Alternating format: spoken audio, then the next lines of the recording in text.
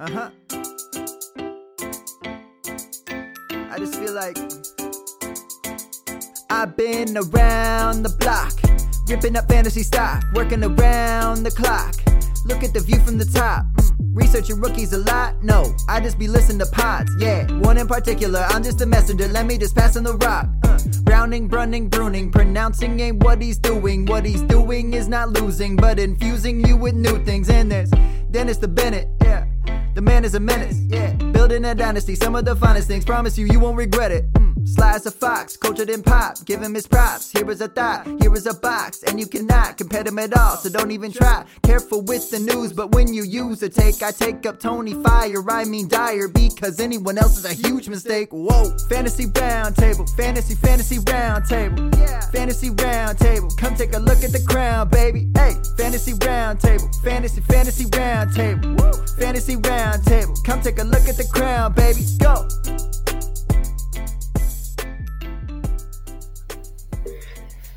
What's going on, everybody? We are live here on Facebook and Twitter, everything else, as we're finally going to start previewing everything. We've got about 16 weeks, I believe, until the NFL season kicks off. So we're going to start by previewing 2 teams a week, probably. So we're going to book some guests here and there to have on with us like we did last week. Before we start with the NFC North, the top 2 teams in the NFC North, Matt and Dennis, how are your weekends? How you guys doing today?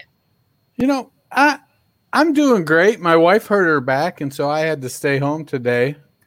Darn. But that's okay. You know, she shouldn't lift stuff. I keep telling her. I don't lift stuff. My back feels great.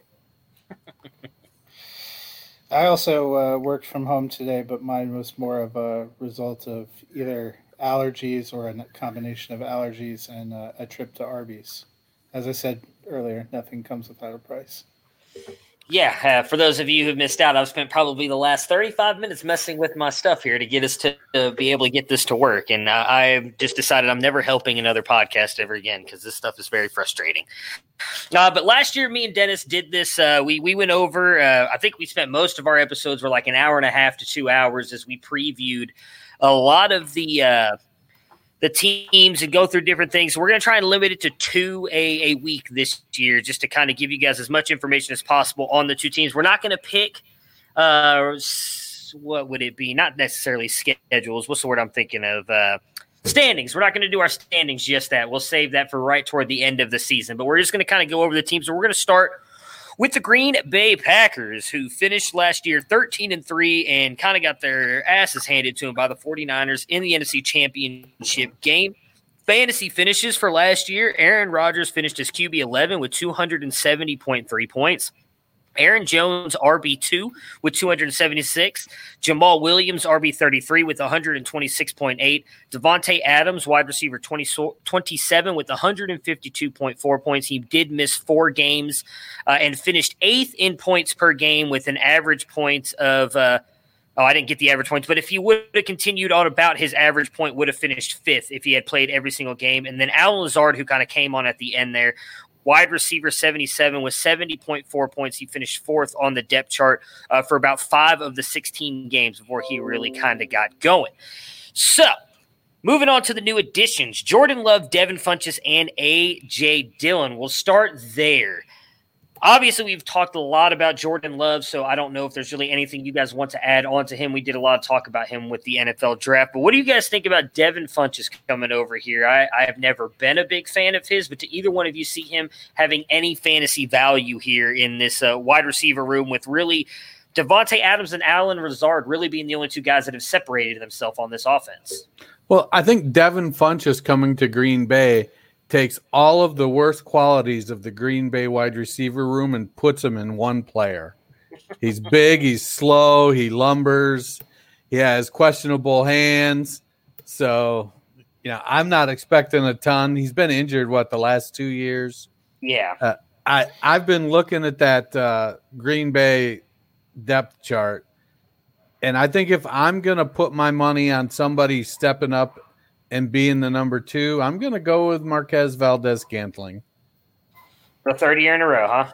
You know, off that shit. I can't quit you. Hey, what is it about receivers break out in year 3? So maybe That's right. third time's the charm here.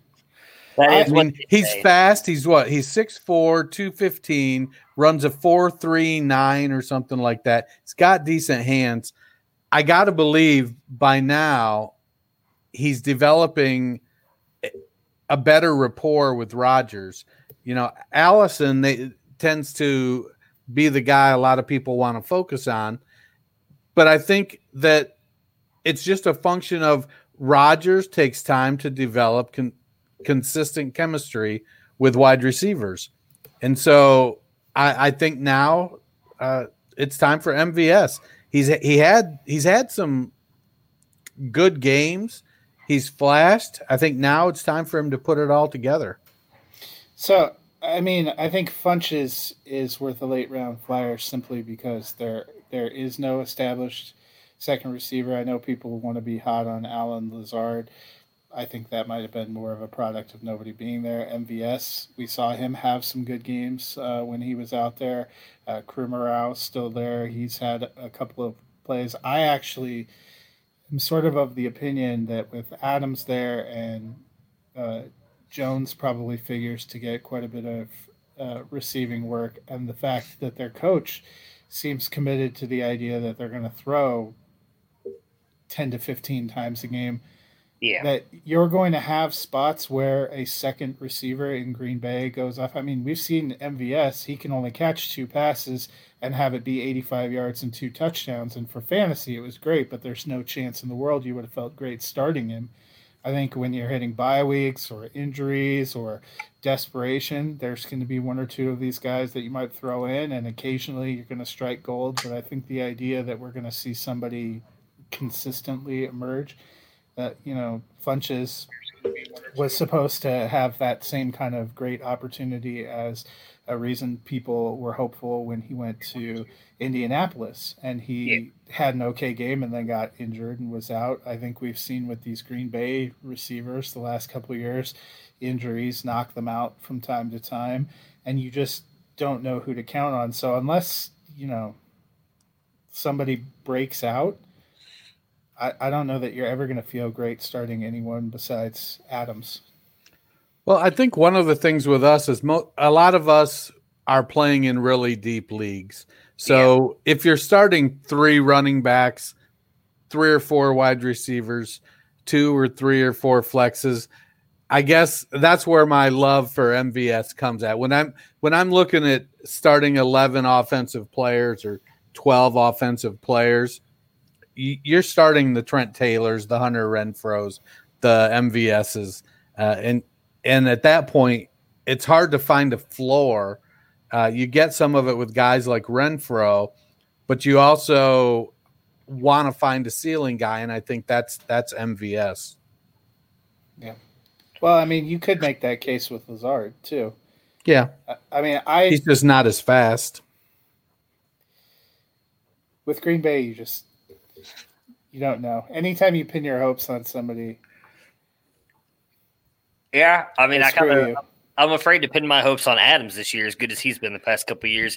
As I mentioned, A.J. Dillon was another big new addition. We're going to save the discussion for him as we'll talk about him a little bit later.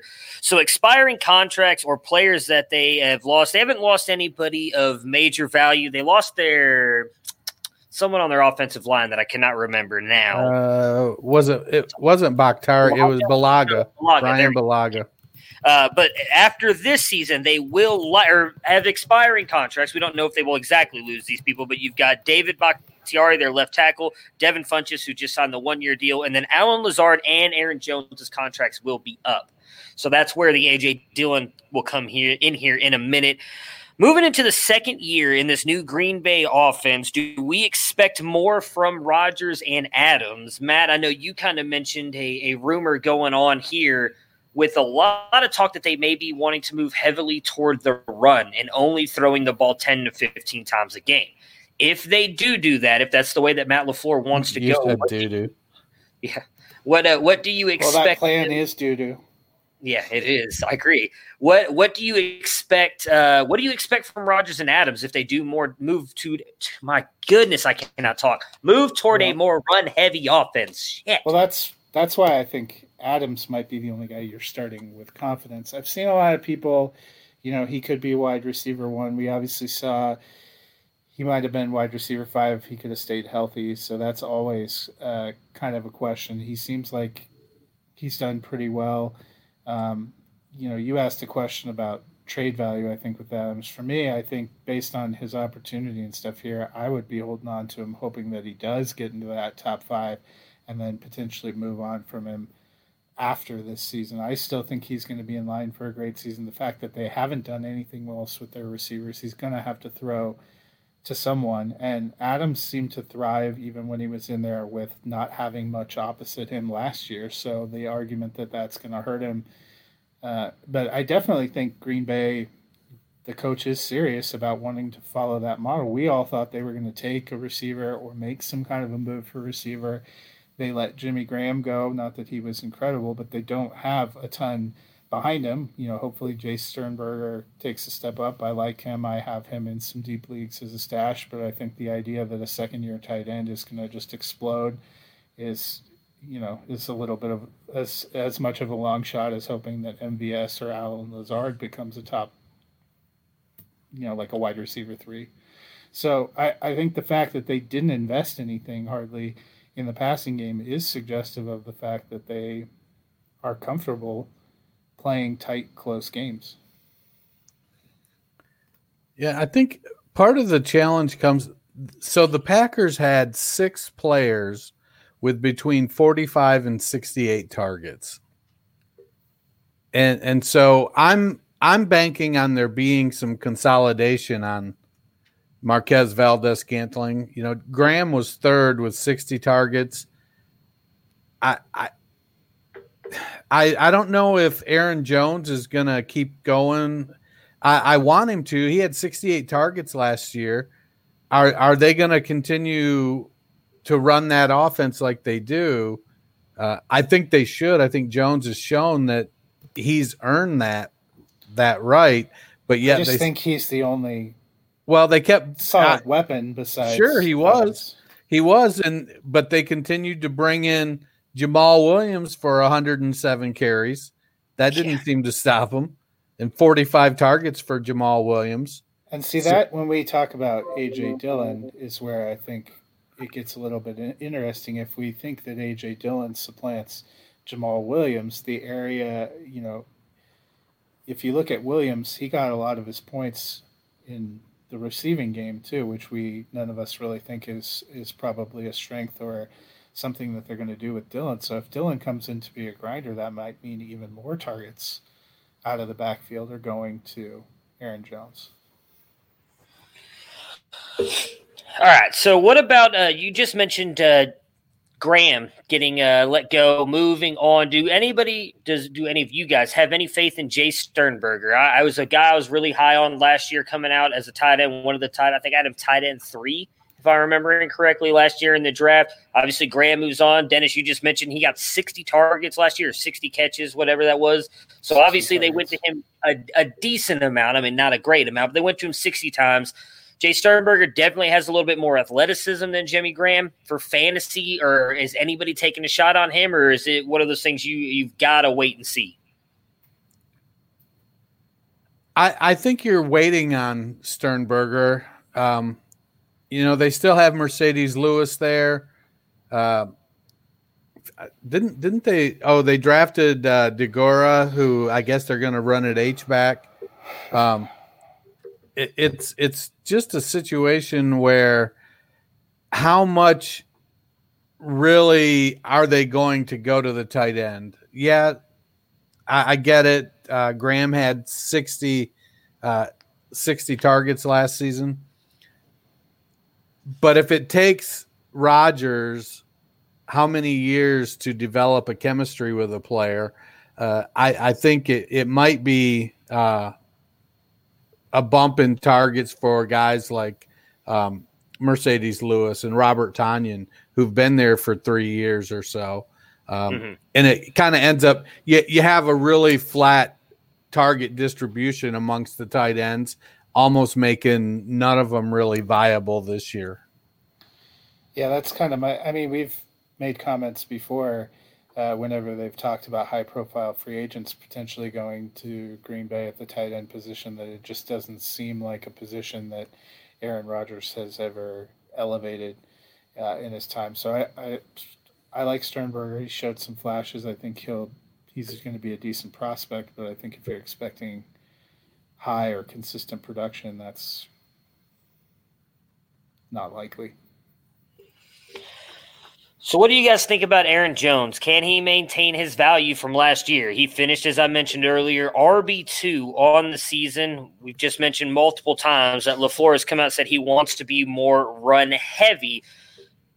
What are you guys thinking for Aaron Jones? Is this another huge year? Does he have I'm going to link both these questions together, actually. Does he have such a big year that they decide to keep him? Or is this one of those things where you think they're going to run the wheels off him and A.J. Dillon is the future? As I mentioned, his contract is up this year. They drafted A.J. Dillon in the second round, I believe, in the draft, or maybe the third round. So he's got pretty good – yeah, he's got good draft capital for – and I personally am not a big fan of Jamal Williams. I think he's an okay back. I don't think he's any kind of workhorse. I imagine that's why they drafted A.J. Dillon. But what do you guys think on Aaron Jones and his possible upcoming 2020 season? You can just start, Matt. Well, I think the big thing is, even if Aaron Jones has a good season in terms of yardage and receptions, what propped him up to be RB2 last year in some scoring is that he scored 19 touchdowns. That we have seen consistently is hard to maintain year over year. So even if Aaron Jones, let's say he runs for 1,100 yards, which is slightly over what he had this year, and catches 500 yards worth of passes and does all that, if he only gets 10 touchdowns, he's going to regress back quite a bit because that's a huge chunk of scoring. And I think projecting him to get 16 rushing touchdowns and 3 receiving touchdowns, again, is a little bit high. The question of whether he stays long-term with all these running backs, it seems to be what they're willing to settle for and what their team, he might be in a better shape if Green Bay and their coach is really committed to wanting to run the ball. I think that might give him a better shot if he can duplicate some of his efficiency and performances this year. That gives him a better shot. But Jamal Williams isn't probably the guy, and his contract's got to be up at the end of this year too, because Jones and Williams came in the same draft together. So we'll be curious to see what Dillon does. I don't know, do you think Dillon can be the guy? I don't. I think Dillon will. Well, let me put it this way. I think Dillon will be the next guy.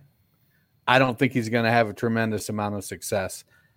I feel like the challenge in the NFL is that if you're a running back, nobody wants to give you that second contract unless you're crazy like Jerry Jones or you're just so far above everybody else like Christian McCaffrey. Or you get the value like Eckler. Right. Well, but yeah, so to me, that doesn't count because I feel like that was such a low dollar contract compared to like Zeke Elliott or Christian McCaffrey. It was an all right contract. I think what it was Eckler said, what do I really want to accomplish here?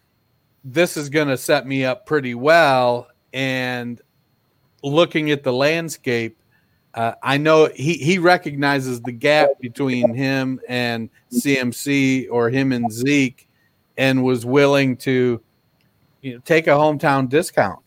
Well, and that's why I think if Aaron Jones, I would not look at Aaron Jones personally in that upper echelon that you mentioned. So if he sees him, if he's willing to do something similar, I think could be a fit with Green Bay. That's kind of where I was going with the contract. Oh yeah, I definitely think if he's willing to take that, $5 million instead of push for that $15 million.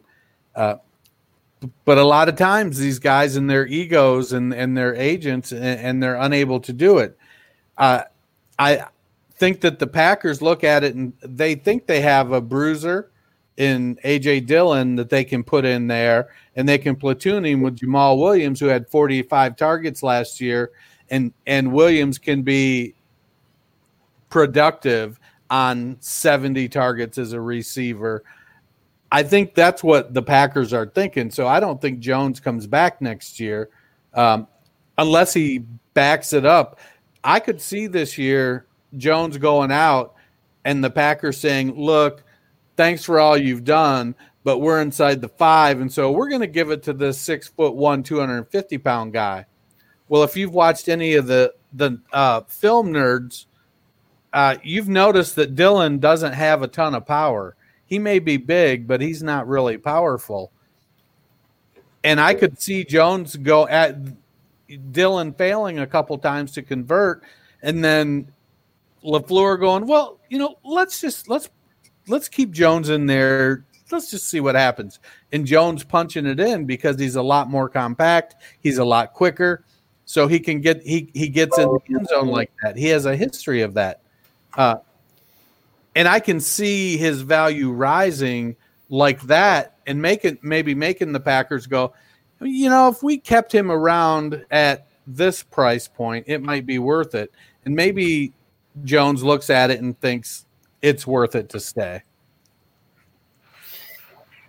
So say that Jones does all that then. Do you think there's any chance that they re-sign him? Do you think they just let him go, knowing that they drafted A.J. Dillon in the second round this year? I think, it's the question is really, here's what I think. All teams want the best players for the right price. Right. They're going to go out there and they're going to put a number on, here's what we're willing to pay you. Aaron Jones is the one who has to say yes. And he could end up like Austin Eckler, or he could end up like Melvin Gordon. And see, that's where I think if Jones really wants to solidify the contract and really solidify his value, I think he needs to be more consistent as producing as a receiver. Because we saw those games where he was going strong as a receiver, in addition to being a rusher, that just made him so invaluable he didn't come off the field. And I think that's the dimension that he can give you over the other two guys in that backfield.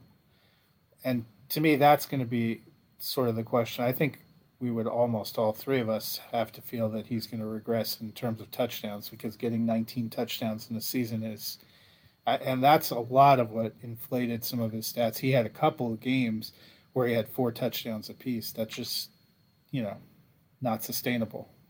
Yeah. Let's hope it is, though. I've got him in a few spots. I mean, I've got him in a few spots too.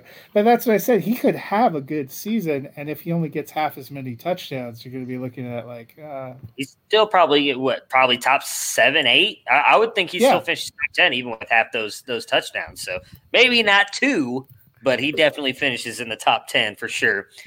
All right, so let's talk about Adams now. He's obviously the guy that we all love in this offense. He's one of the best wide receivers in the league. He will be 28 this year and has 2 years left on his contract. Obviously, we have not seen Green Bay ever really re-sign one of their top wide receivers. They also don't like to draft these guys very high either. So what are your guys' thoughts on Adams? Is it possibly time to sell high?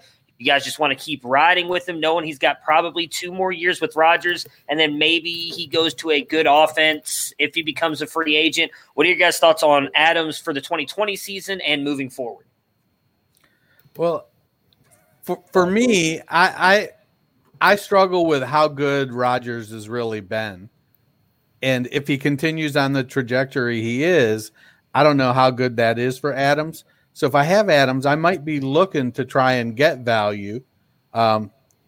Sometimes you just have to be willing to move on from a player. But at 27, 28 years old, he should theoretically be entering his peak. Yeah. Yeah.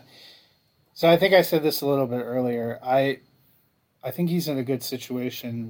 We've seen him still consistently be valuable, even in those playoff games where the team wasn't doing great. Adams was still putting up good numbers. I personally, the way I'm looking at it, I'm banking on 1 season more. I think if the Packers are going to make a run with Rodgers, it's still going to be probably right here. And if they don't, after this season with Jones potentially being a free agent, Adams potentially being in a contract year, having already taken Jordan Love, they may look to see what they're going to do. But I think they're going to make one last run. And if you can get Adams to be up in that top 5 again, you can flip him for a lot more next off season. Yeah. Well, do you guys think he has a chance to finish top 5? Like I said, he missed what was it here? Let me pull it back up. So he missed 4 games last year. He had one bad game. I think that was the game that he ended up getting hurt in.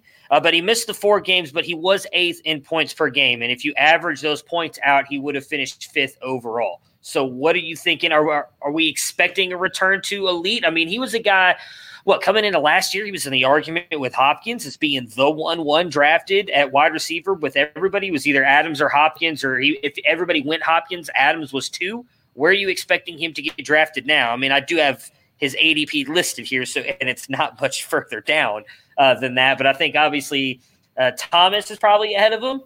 Who else would you take ahead of him right now? Godwin. Oh, man.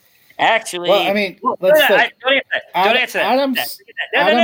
No. Don't answer. No. Don't answer. What I was going to say is Adams got 127 targets in 12 games last year. Yeah.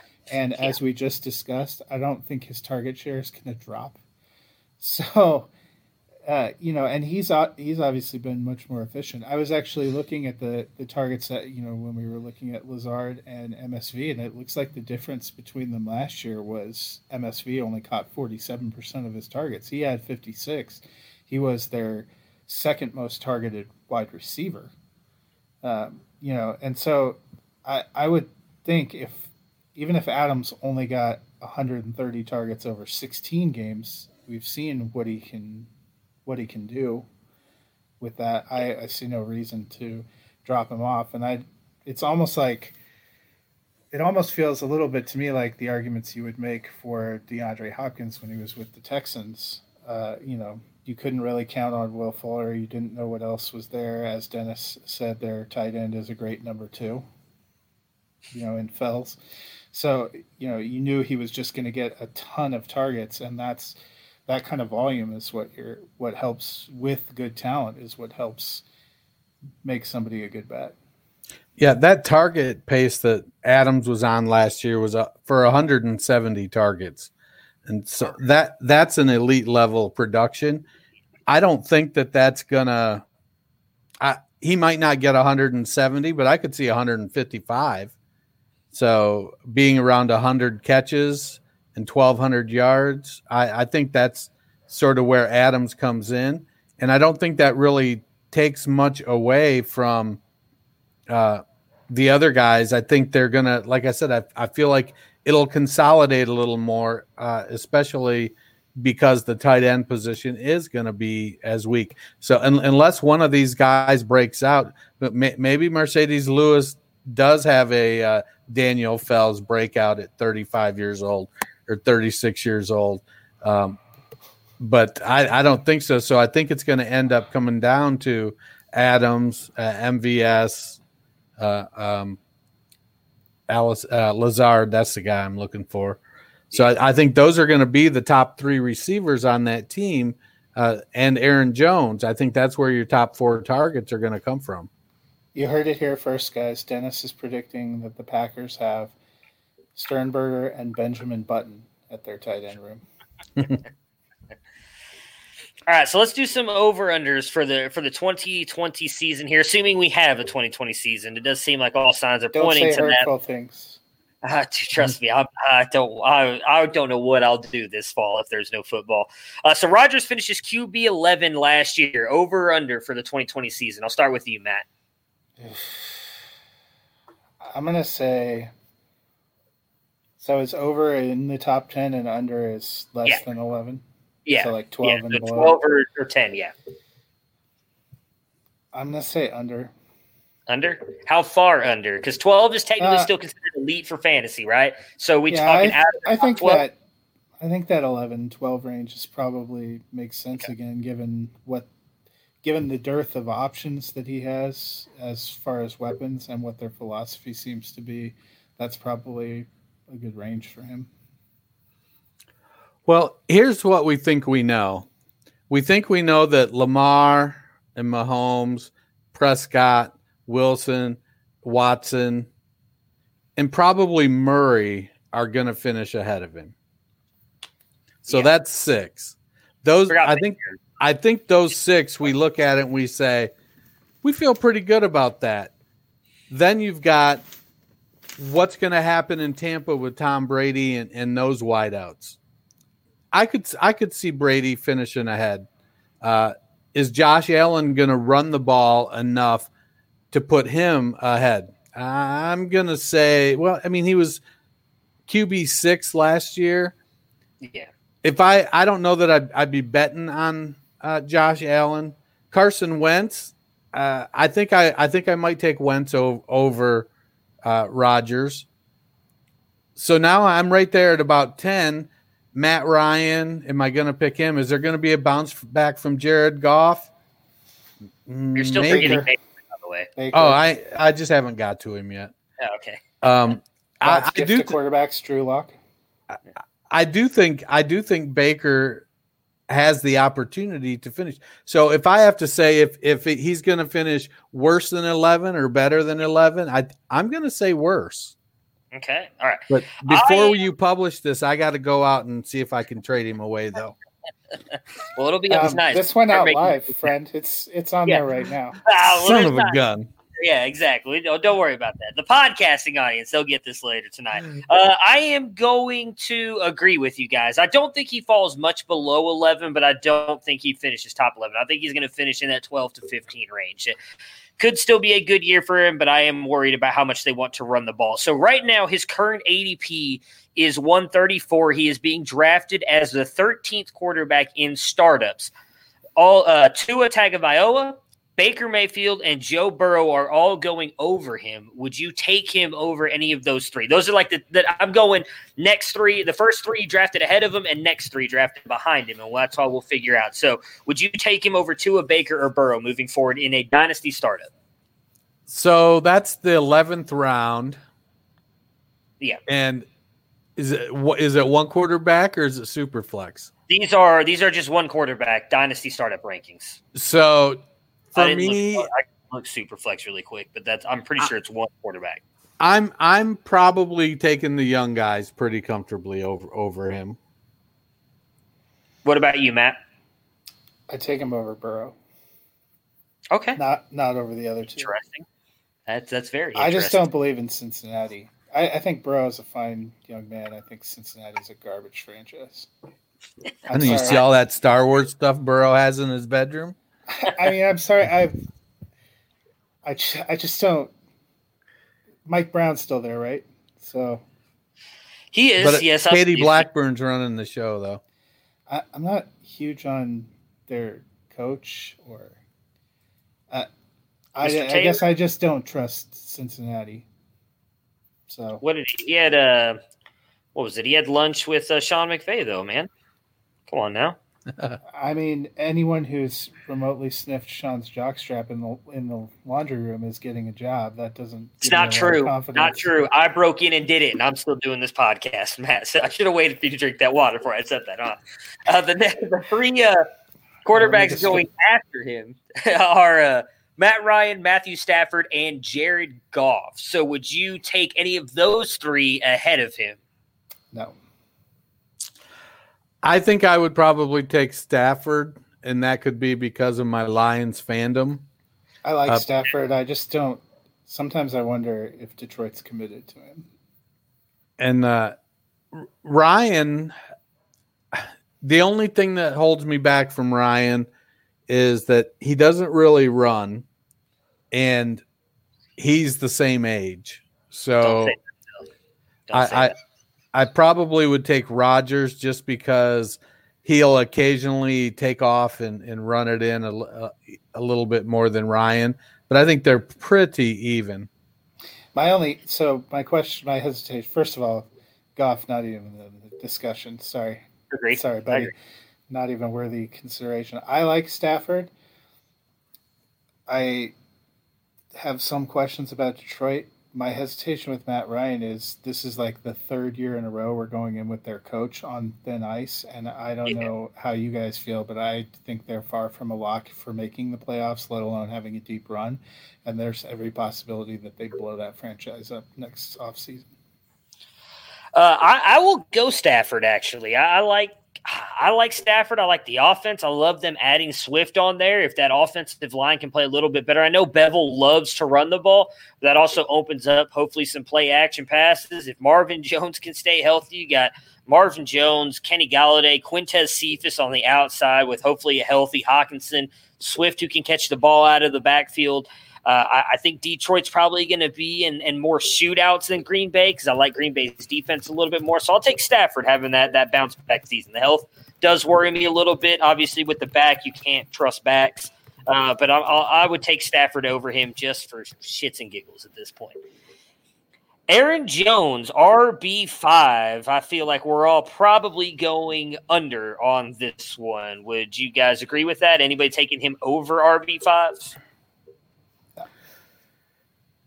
No. I think the touchdowns alone will drop him. Because I think if you looked at his yardage, receptions, and everything, he would have been more in that RB 6 to 8 range if it wasn't for 19 touchdowns. And that, to me, just does not feel repeatable. I'll say this. If he's RB1 next year, I won't be the least bit surprised. I think he'll be below that. I think he'll be below top 5. But it wouldn't surprise me if they want to run the ball more because he is so dynamic. If they gave him 250 carries and still gave him the 60 targets or so, he could rack up the touchdowns still. And if he's popping off 4.5 yards a carry, breaking some big runs here and there, I don't expect that to happen, but I wouldn't be surprised if at the end of the season we're looking at, 14 or 1,500 yards, 16 or 18 touchdowns, 45, 50, 55 pass receptions from Aaron Jones. And if they end up pounding it the same on the ground and he ends up just being head and shoulders above the other backs, he could end up getting to 20 touchdowns again, in which case he vaults right back up there. Just for me, I think if he drops to a more 10, 12 touchdown range, that puts him just slightly out of the top 5. I also wouldn't be surprised if he turned in 750 yards and 25 catches because, hey, NFL coaches. Yeah. Now you've gone too far. His ADP right now is 23.3. He's being drafted as the 12th running back. So Miles Sanders, Derrick Henry, and Jonathan Taylor are the first 3 being drafted ahead of him. Would you take him over any of those 3, or would you still take those 3 over him? Dynasty or redraft? This is Dynasty startups. I'm not taking Henry over him. I agree. That was the only one that stood out to me. I'm still taking Sanders and Taylor, but I'd take him over Henry. Henry's in a precarious situation because it seems like both sides are happy to let him play on the franchise tag, which means you don't. And while he was more consistent last year, that's the first time. He has just been. Trust me, we remember. Unfortunately, so I wouldn't take Henry over him either. All right, the next 3 being drafted under him: Leonard Fournette, Austin Eckler, and DeAndre Swift. I personally think I would take Eckler and Swift over him just because of what Eckler showed last year, and he has the contract. So you don't have to worry about him possibly not being with this team next year. And then obviously DeAndre Swift.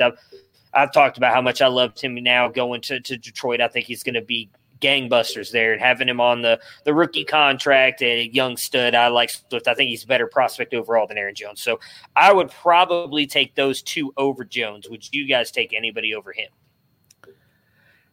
Depends on my mood. Honestly, there are times when I'm sitting there and Leonard Fournette is there and I go, man, he had 70 catches last year. I don't think he's going to have those this year. And then I'm like, oh, but he's playing for a contract. He's a bull in a china shop. He's got good speed. He can carry the ball. He's going to on one end of the touchdown spectrum was Aaron Jones, and on the other end was Leonard frickin' Fournette. They're going to come together somehow.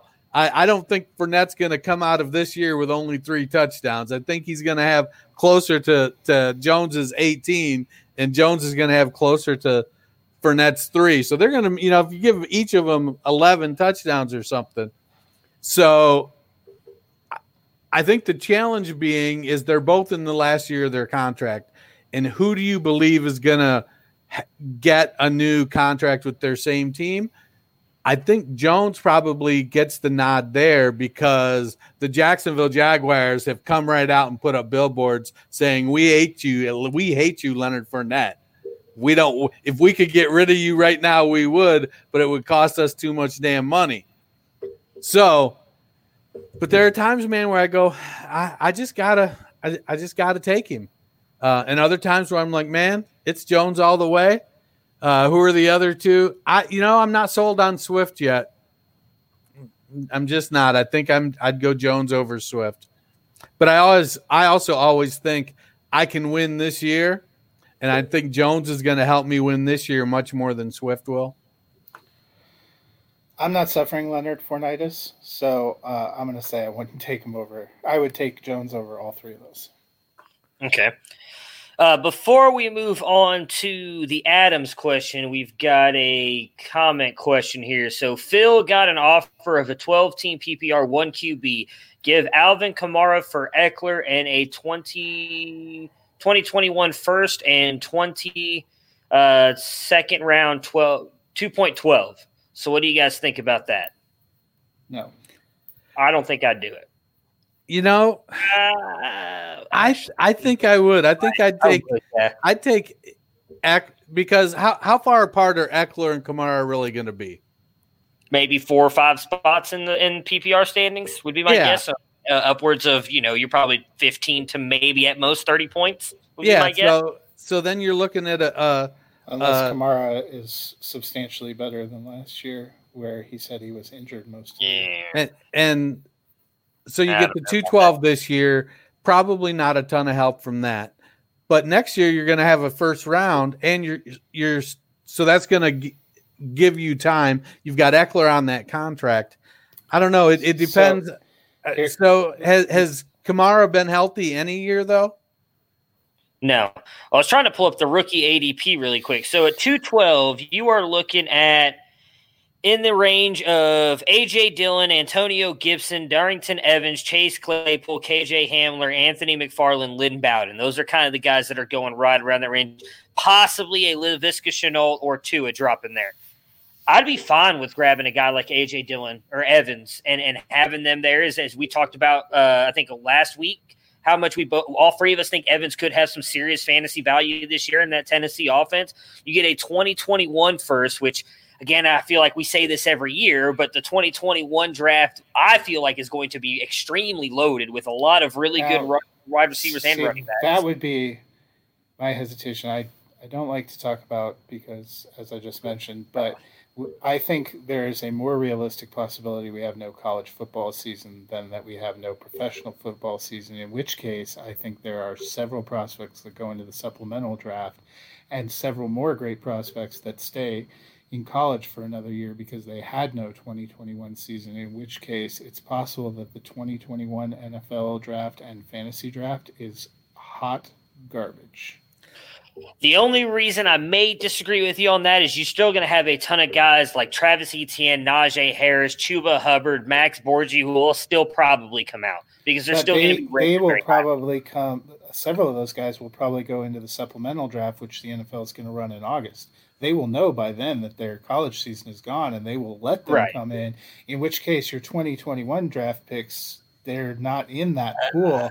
Well, I don't think Borgi, Hubbard, Etienne, and Harris would be able to. I don't think Borgi would be able to because I don't think he's a senior yet, so he wouldn't have technically hit his 3 years out of high school, the rule the NFL has. You have to be 3 years removed from high school, I think is what the rule is. So like Etienne, Harris, and Hubbard could do that.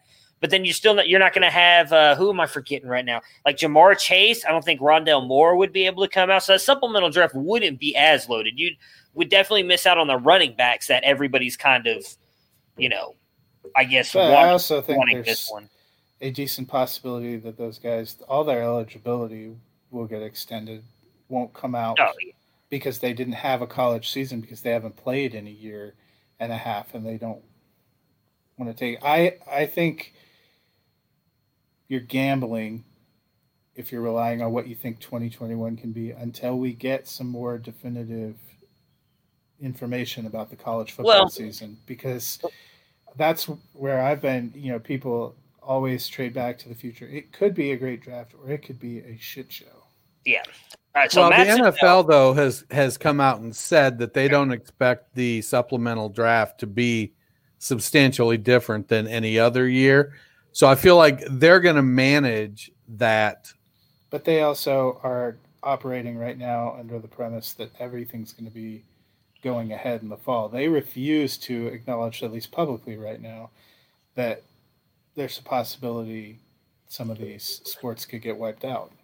Well, I don't think college football is going to get wiped out. I mean, we already have the SEC coming out and saying they're playing, regardless of when anybody else does. So I think we're going to get some version of college football. I just don't know what we're going to get. Like, I could honestly see a lot of the talk has been they're going to be just mostly conference games. Like, you're going to see Big Ten stick within the Big Ten, SEC. Now, that still means you're going to get all these players playing. They're still going to get a lot of games. We just may not see the games that we want to see. Like Ohio State was supposed to play Oregon this year. I think would have been a great game. May not get that now because of that. Oregon's already come out and said they're planning on playing, but there's not going to be any fans in the stands. I think that's what we're going to get from the college football season. I don't think it's going to be what we've seen in the past, but I think there's going to be some form. That's going to cost those universities so much money. I think they're going to figure out a way to make it happen. But I do agree with you. So, Phil, it sounds like Matt is a no on the trade. Me and Dennis are a yes. I would do it because I don't think there's as big a gap between Eckler and Kamara and getting those picks back. Even if there isn't a huge draft in 2021, I would assume, have two. You'll have yours, and whichever one you're getting, someone will bite on being able to trade 2 first-round picks for still a probably really good running back or wide receiver if you want it. So I would do it because you're getting a little bit more pick value, and I don't think the gap between Kamara and Eckler is that big.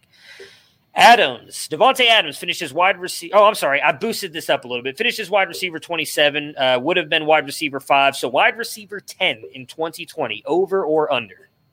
I'll start with you, Matt. Yeah, I got it right that time. There we go. I think he'll finish better than that. But I said Matt, not Dennis. Matt. But he answered. I did. I said over. Oh, dude, you froze on my screen. You didn't say anything. I agree. Over. I think he's going to finish right around wide receiver 5. Dennis heard me at least. I don't know. Everything is messed up for me right now. This is not fun. Like I've been messaging Bark this entire time trying to figure out what's going on because I have a feeling that this is not going to sound good when I try and upload it for the podcast audience. Everything being messed up is the default state for the Minnesota Vikings, so it's good that we're doing them next. Yeah, that's great. Almost great segue. If you could have saved that till after the Lazard thing, that'd have been the perfect segue. So he is going as a wide receiver 3 right now with an ADP of 9. Thomas and Hopkins are the only ones going over him. I mean, the only one I could see an argument for is Hopkins. There's no way you're taking Adams over Thomas. And Hopkins, I think, just because he's going to Arizona, maybe you're a little bit worried. Obviously, he was a volume king in Houston. Maybe we don't get that in Arizona. You taking him over Hopkins or Thomas? Dennis? No, I'm going to. No, he'd be 3. I'd still take Hopkins and Thomas over Devontae Adams. Matt? I would take Godwin over Devontae Adams. Stop skipping ahead. You're taking him over. I would take him over. Yeah, I would take Adams over Hopkins. Okay. All right. I think Arizona's going to be okay, but they have a lot of different pieces. I don't know that he'll get the reliable 95% of the volume because Will Fuller's dead that he got in Houston. All right, so you can stop yelling in our private chat here about Godwin. I'll let you go first on this one. The 3 next wide receivers being drafted after him, Tyreek Hill, Chris Godwin, and Mike Evans. Are you taking any of those over Devontae Adams? First of all, my personal opinion. I draft you over Tyreek Hill. So thank you. I appreciate that. So I'm a first-round wide receiver in your opinion. You haven't seen me catch yet. Just let me throw the highlight videos on for you really quick. I've seen you with your kids, so that was all I needed. I would take Godwin over. Godwin for me. I still really like him. I still think he's going to have a monster season. I had him too. In fact, after our mock draft, I have started taking Godwin with my first pick, except for where I was in the startup I just did where I took Thomas. That's the only person I would take over Godwin. What about you, Dennis? I still think that I would take Adams, I think, over Hill, Godwin, and Evans. I think I would too. I'm really expecting. Godwin would be the only one that's in question for me. I mean, he's right there. To me, he's 4 or 3s. Hopkins and Thomas above him, Godwin, Hill, and Evans below him. Unless somebody else comes out of the woodwork, I think that's your top 6. All right, last question on the Packers before we move on to Minnesota. Again, we're going to do record predictions once we get closer to the season in hopes that we're able to see some preseason stuff and everything. Allen Lazard, he seems to be everybody's sleeper and everybody's darling here on this offense. I know, Dennis, you like MVS in this one. But can Lazard step up and be wide receiver 60? Are you going over or under? Under. Let's see, where'd MVS finish last year? Let me see. Below him, Lazard was the next best. That's why I have him on the list here. He was the next fantasy one. So because MVS just didn't catch as many of his targets. I'm saying. Yeah, I mean, Lazard had that huge back half of the season. I think those last like 4 or 5 games, he really stepped up big. Don't forget Funchess. We talked about Funchess. Nobody's a fan here. Nobody. Yeah, I'd be curious to see though with MVS how much were there accuracy issues with Rodgers because he was feeling a lot of pressure. I know that line didn't. It seemed like they didn't play as well as they have in the past with Bakhtari coming off an injury and Balaga not playing as great. I think Lindsley missed some time in the middle. Yeah. And when you're trying to get the ball downfield where MVS does a lot of his work, that pressure can really affect that. As far as Lazard finishing above 60, I'd say he can, but I don't think he's going to finish much above it. I think he will, but I don't see him finishing much above it either. Interestingly enough, Devin Funchess is actually being drafted ahead of Allen Lazard in Dynasty startups. He is going as wide receiver 25 here. I think that's just name recognition. No way. Wide receiver 87, I'm sorry, with an ADP of 218. And then Allen Lazard is going as wide receiver 97 with an ADP of 229, going right behind Antonio Brown and Olabisi Johnson.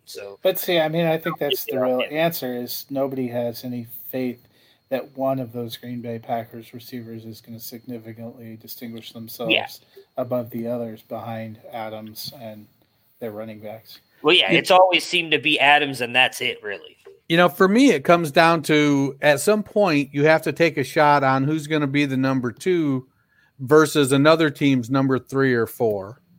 And so a lot of times I'm willing to bet on Scantling or Lazard, whichever one I determine to be that number 2 in Green Bay. When I look at, what's happened with them at tight end, the growth of the team in general together. So to me, do I want to take, Colin Johnson, who's likely to be Jacksonville's 3 or 4, or am I going to take MVS? Johnson, he's probably not the best example, Colin Johnson, that is, but that was the first name that come to mind. Because he's a stud. All right, Minnesota Vikings. They finished second in the NFC North last year, 10-6. Made it to the Division Series. We lost to the 49ers, right? I couldn't remember who they lost to. Who beat them? Yes, they lost to the 49ers in San Francisco. San Francisco took out both the Vikings and Packers in back-to-back weeks. So fantasy finishes, the clutch gamer himself, Kirk Cousins, finishes QB 14 with 256.4 points. Dalvin Cook, RB3 with 276 points. Alexander Madison, RB57 with 64.4 points. Adam Thielen, Wide receiver 58, 99.4 points, missed 6 games. And then Kyle Rudolph, their best tight end 14 with 94.2 points.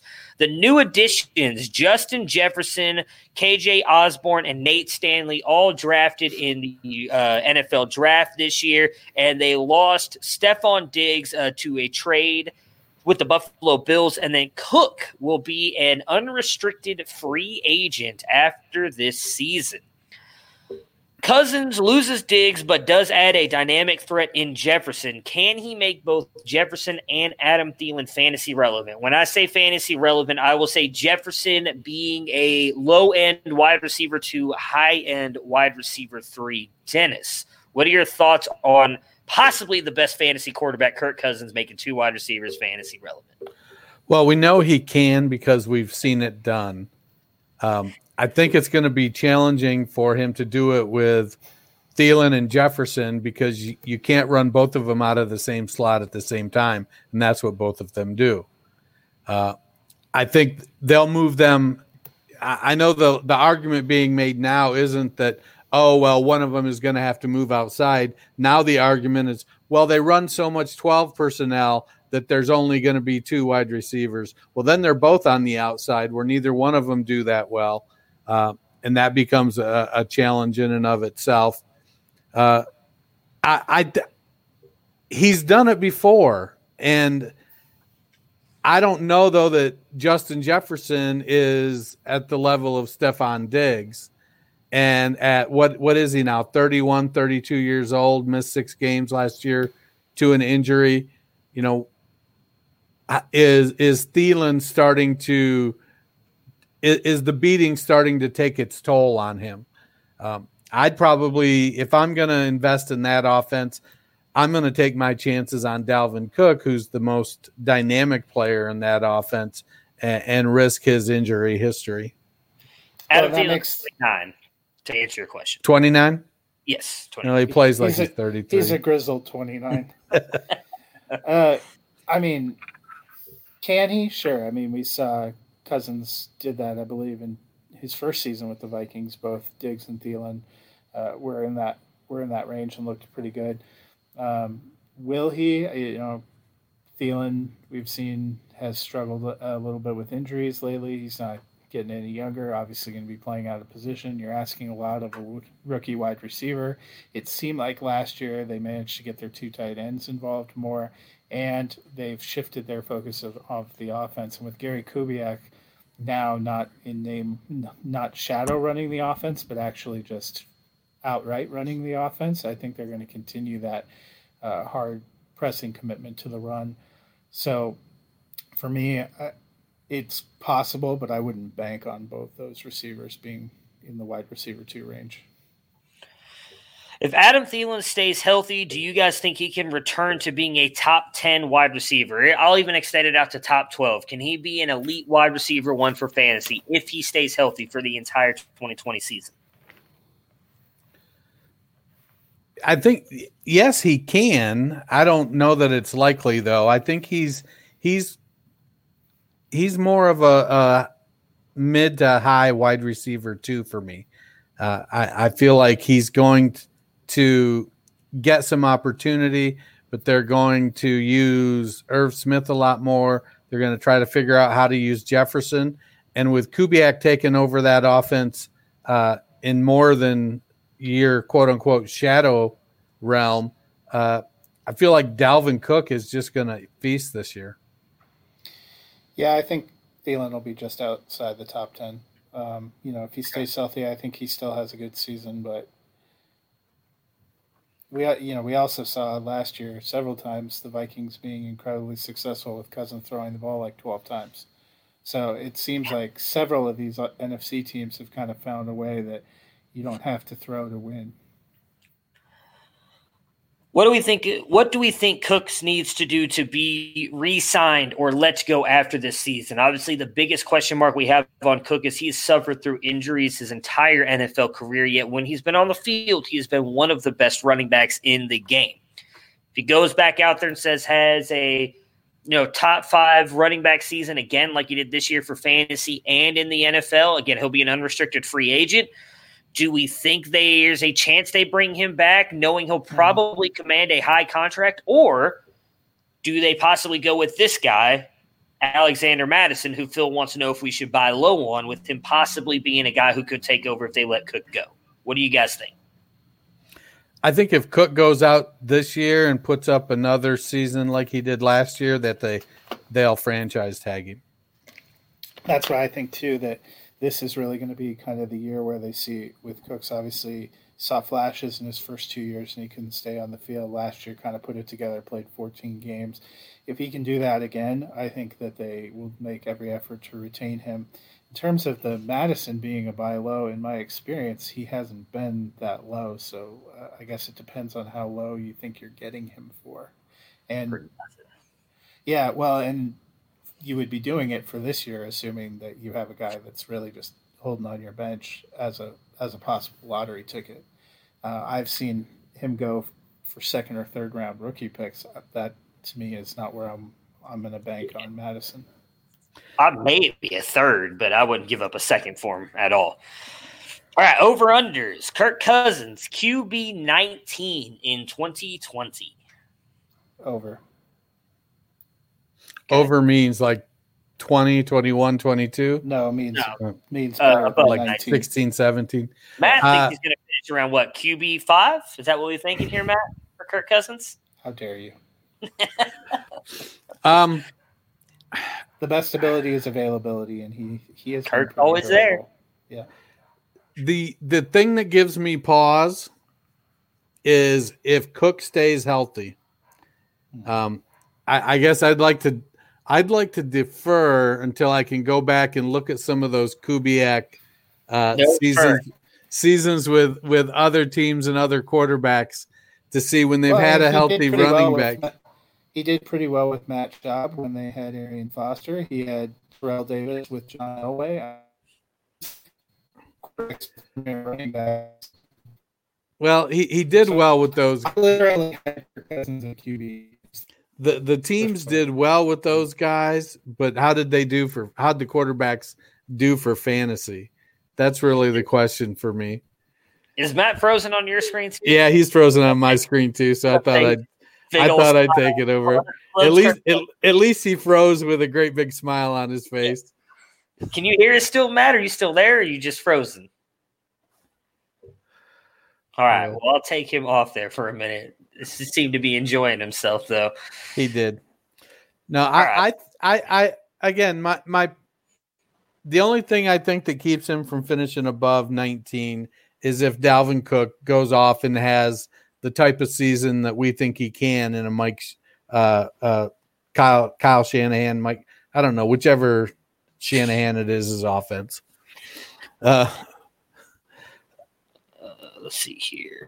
What was I trying to do here? Okay, so his ADP is – there we go, and he's back. We were just talking about how much – Oh, we missed you. Apparently my router died. No, I could hear you guys. I was talking to you even after you said it was frozen. You just saw how happy we're talking about Kirk Cousins, so I was going to leave you on there. You know, I didn't really want to kick you off. But so his ADP is 173. He is – I don't know why I didn't put the – thing on here. So the top three going ahead of him are Ryan Tannehill, Sam Darnold, and Jared Goff. Are you taking any of those over Kirk Cousins? I'm not taking Tannehill over him. Darnold, I'd definitely take over him. And it'd be a coin flip on Goff. I think mostly because of Goff's age. Just being younger, I might be tempted to take the shot there. But Darnold's the only one that's a shoe-in to go over him for me. To answer your question, with the Texans in 2012, as Gary Kubiak is the offensive coordinator, Arian Foster ran for 1,424 yards, 15 TDs. Matt Schaub threw for 4,008 yards, 22 touchdowns, and 12 INTs. Would have been a top 10 quarterback. All right. So what are you going here with? Are you going to take any three of those over Cousins in a startup draft there, Matt?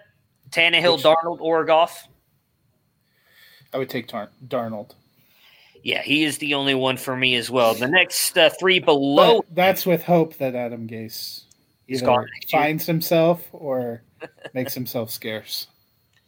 The next three behind him, Jimmy Garoppolo, Justin Herbert, and Drew Lock. I would take Herbert and Lock over him. I think both of them are – I think they both have a lot more upside than Kirk Cousins, so I would take both those over Lock. I would not take Garoppolo. What about you guys? Easily those two. Yeah, I would take those two as well. All right. Dalvin Cook. He has an ADP of RB. Let's go with RB. Well, I was trying to pull this up here. What did he finish? His RB3 last year? So RB5. That's what he's being drafted as well. We taking him over under at RB5 for the 2020 season, assuming health. I'm going to take him under that. I believe I took him at RB4 in a league, so I feel like that's where he's likely to finish. So over. Under. I think that means you're taking over. Yeah, over. Okay. Matt? And I'll take over too. Although I think it's really a push. I agree. I think it's a push, so that's why I'm going to go under. I actually think Joe Mixon, Nick Chubb, or possibly even who was the other one I had on here? Though I think one of those two is going to jump him and go into the top five. Ah, shit! But Alvin Kamara's up there. Never mind. I'm gonna. If you're talking about somebody jumping him and beating him down, it's got to be Mixon, right? Well, I think Chubb has a chance to, but I also don't think Kamara finishes in the top five next season. So I have to change that and say over because then that moves Cook back up. All right, let's see here. His ADP is 7.5. The three going ahead of him, Zeke, Kamara, and Barkley. Would you take him over any of those guys? I just answered it with mine. I would take him over Kamara, but not over Barkley or Zeke. What about you, Matt? I would not. Dennis? Oh, I'd take him over Kamara, yeah. All right. The next three under him, Mixon, Chubb, and Jacobs. Dennis, would you take any of those over Cook? No. It's close with Mixon and Chubb, but no. Matt? It's close with Chubb for me, but no. I would take Chubb over him. This is why. As you should. But I would take Chubb over him. Got to stay on brand. Exactly. I mean, that's not a terrible, you can make a case for that. Chubb's going to lead the league in rushing next year. There's no doubt about it now. We got Jedrick Wills going to shore up that left side of the offensive line. Dynamic. Adam Thielen, wide receiver 15 next year, over or under? Oh, I'm sorry, wide receiver 12. That makes it more interesting. Over or under? I'll start with, Dennis. I think he's going to be worse than 12, yeah. I think he's going to be a wide receiver too. Yeah, I'll go under. Under, as will I. He is being drafted as wide receiver 30 right now with an ADP of 62. Jarvis Landry, Tyler Lockett, and Michael Gallup are all going over him. Would you take him over any of those three? All wide receiver two. Well, Landry and Gallup wide receiver twos on their own three. Tyler Lockett, technically, I guess, the wide receiver one on Seattle. So would you take him over any of those three, Matt? No. Landry is definitely going to stay above him. Gallup, until the CD Lamb draft, I tended to be very heavily yes.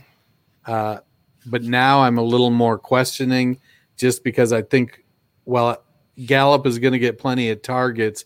I do think they're going to get spread around a little more. And Lockett, I think I'd take Thielen over Lockett.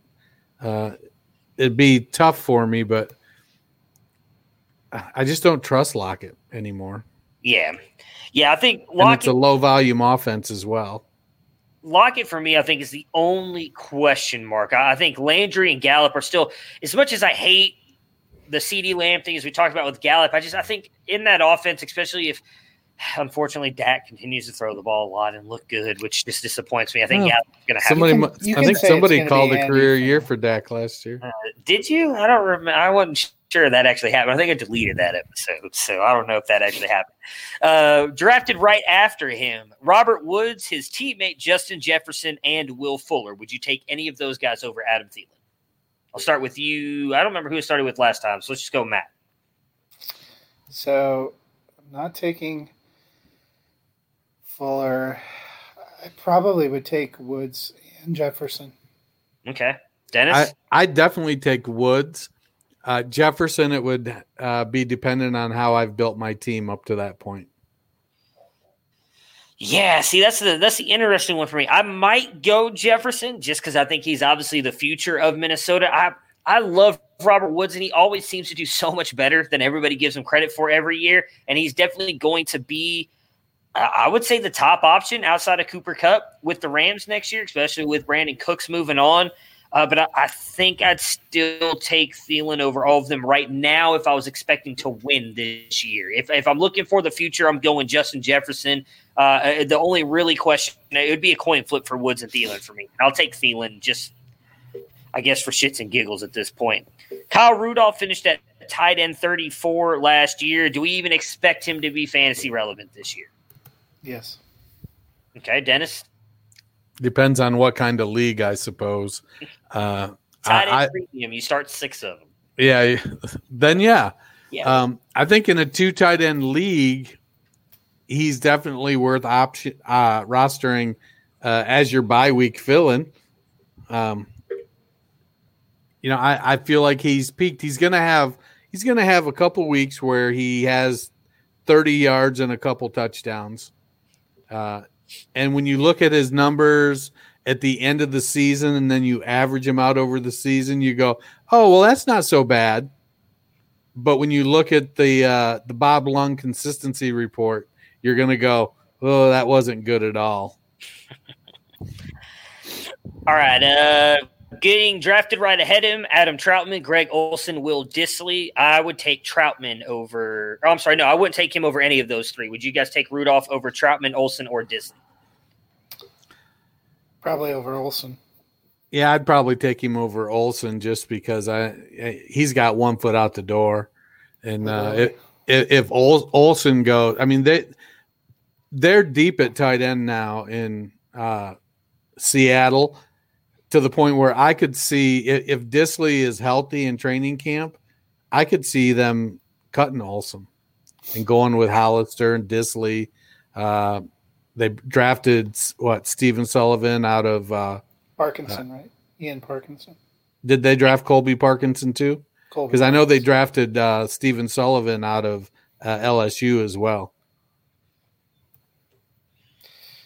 Let's see. What was I looking at? Oh, okay. So right after him, Ryan Griffin, Bryson Hopkins, who was the rookie this year, and Jacob Hollister. I would take Griffin over him with the year he had last year with the Jets. He would be an easy Except take. for Herndon is coming back and is in. I mean, Herndon really seemed to be in the doghouse with Adam Gase. And once you get in the doghouse with Adam Gase, I don't think he ever lets you out. So I'm going to take Griffin. They gave him the new contract. He was definitely Darnold's go-to guy at the end of the season. So I would still take Griffin over Rudolph. What about you guys? I'd probably go Griffin over Rudolph as well, but I don't know about Hopkins or Hollister. If I knew that Olsen was going to call it a day, I'd be tempted to go Hollister because I feel like he's started to, as he's matured past his injury-prone ways, he looks good when he's on the field. He makes plays. But at this point, he's likely third on the depth chart, so I'm probably going to pass. All right, and then last for Minnesota Vikings, Irv Smith, who everybody clearly thinks is going to be the future there. He is being drafted as the 14th tight end off the board, so let's put him at tight end 18 for fantasy next year. Over or under? Under. That means better than 18, right? That means worse than 18. Then over. I feel like he's going to have a good. I feel like Irv Smith is going to get the treatment that we've been waiting for OJ Howard to get. I think he's going to get the actual OJ Howard treatment. He's getting his ADP is 115, going just ahead of him, Gesicki, OJ Howard, or Dallas Goedert. Would you take him over any of those three, Dennis?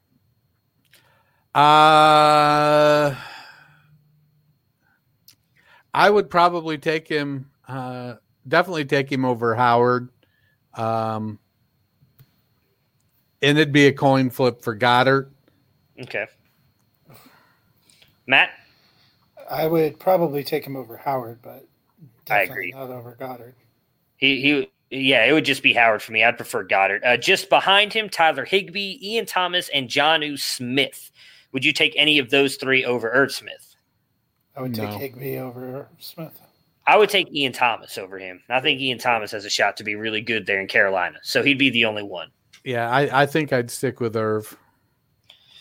All right. Well, before we get out of here, we had 2 comments, so I'll post those really quick, and then we will get out of here. So Dark Sage on Twitch said, I am not sure what to think about the NFC North this year. My Bears had a decent draft, but we have 2 QBs who are going to battle with each other. The Packers, I think, can do well, but my surprise this year is the Vikings. I don't necessarily disagree with you. I think Nick Foles is going to end up being the starter for the Bears. I think the Vikings probably right now have the best chance to win that division. Do you guys agree with that? Unfortunately, I think so. Yeah. You know, I don't know why he left the Lions out of there. They have as good a shot as anybody. That whole division is a bunch of question marks. But I do think that the Vikings, honestly, the Vikings probably have the most stable front office situation, which has allowed an air of stability to build around that team. I know there's been a little bit of issues in the past couple of years with Zimmer and the offensive coordinators. That's why they've brought in new people. But the team is talented. They've got veteran players. They've got some elite players on their defense, and then with Dalvin Cook as well. Irv Smith, I think, is going to be an elite tight end. So I feel like Minnesota, I don't think you can call them a sleeper in that division, though. I don't know that you could call any one of them a sleeper. I think it's fairly evenly matched. I think you can call the Bears a sleeper. I think they probably have the worst. You know, they definitely have the worst quarterback situation. And then this is more of just a statement. He says he also thinks that skeptical fans will be allowed in the arenas. I understand the NFL wants fans, but it's not viable right now. I agree with that. I also think the NFL can easily survive that. They make so much money off these TV contracts, they'll be fine. Their money is off of TV and marketing. Yeah. I think as long as they can televise the games, they're fine. Yeah. I almost think that if they don't have to allow fans in the stadium, they might make more money. Well, it's been made pretty clear that states like California and New York are probably not going to allow any sporting events to run with fans for the remainder of 2020. And I think the NFL is really committed to everybody getting to play in their home stadiums. So my thought is we are certainly going to see games proceed without fans. Pay your $20 and get your cardboard cutout in there. Not only that, man, or even if they come back. I'll be able to make it to a Browns game this year. I'm excited about that. Right. And even if they come back, you might just see, 50% or season ticket holders getting tickets for every other game. I'm not going to lie. I hope there's a way for them to make it happen. Obviously, me being here in Texas, things have not been quite as bad as other places. We've opened up a lot of stuff here. Browns coming to Dallas. Baker's already come out and said that he wants to win that game. It's Red River rivalry week that week as well. Being the Oklahoma Sooner guy, he wants to come in here and beat the Cowboys. I would love to be at that game. Just rub it in everybody's face when Baker comes in here and destroys the Cowboys. So hey, let's hope. I am hoping. But that'll do it for us today. We've got Nick Whalen joining us from Dynasty Nerds on Thursday.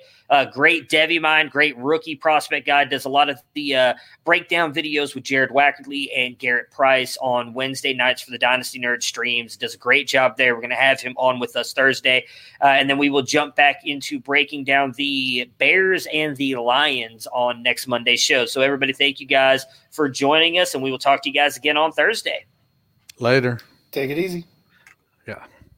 Prepare for glory! I don't know if you got your popcorn ready. Do you got your popcorn ready? I came out the womb, I was ready. And he's hit the end zone for an unbelievable touchdown. I would be honored if you played football for this team. Throw it up above his head. They can't jump with me. Golly. Oh, they tackle him at the 40-yard line. Who can make a play? I can. Who can make a play? I can.